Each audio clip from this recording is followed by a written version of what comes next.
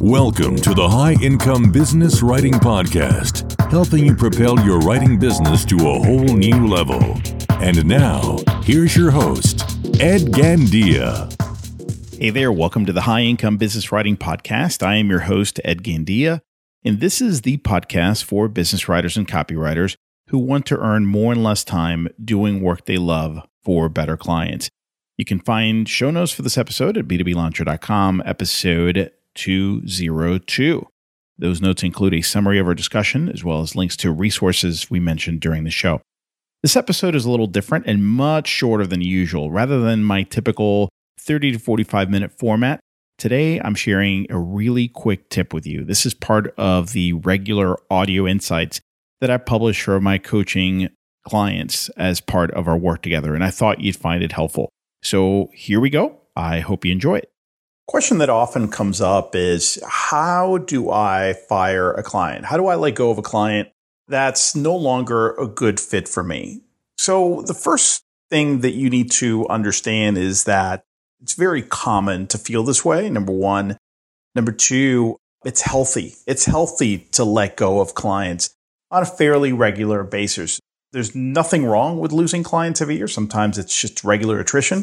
Sometimes it'll just be you determining that it's no longer a fit.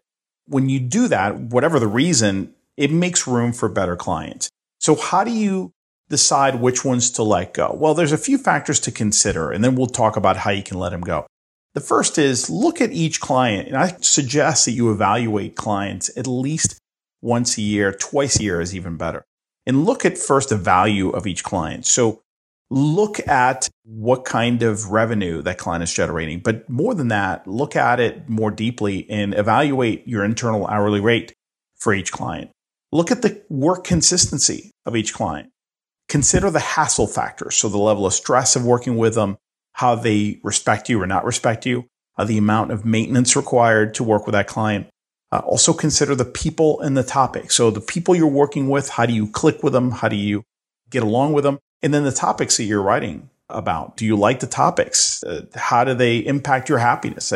We're in this for more than just the money. There should be more than that, and there should be some joy in the work we do. So that's important.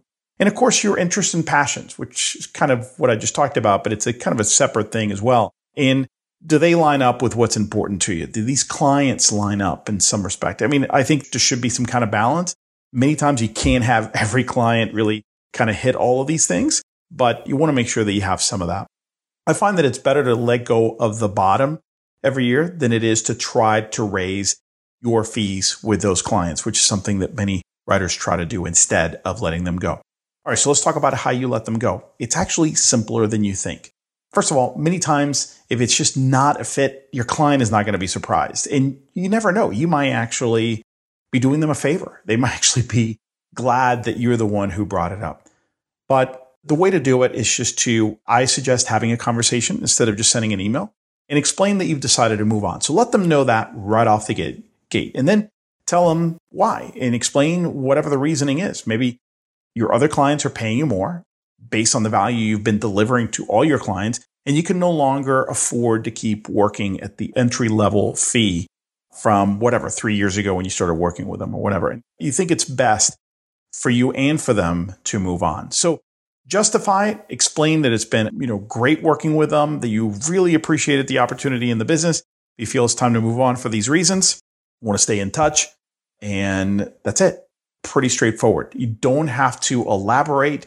You don't have to pad that message any further. It's business.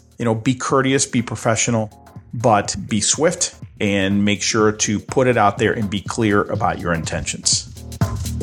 The High Income Business Writing Podcast is a production of B2B Business Launcher. Learn more at b2blauncher.com.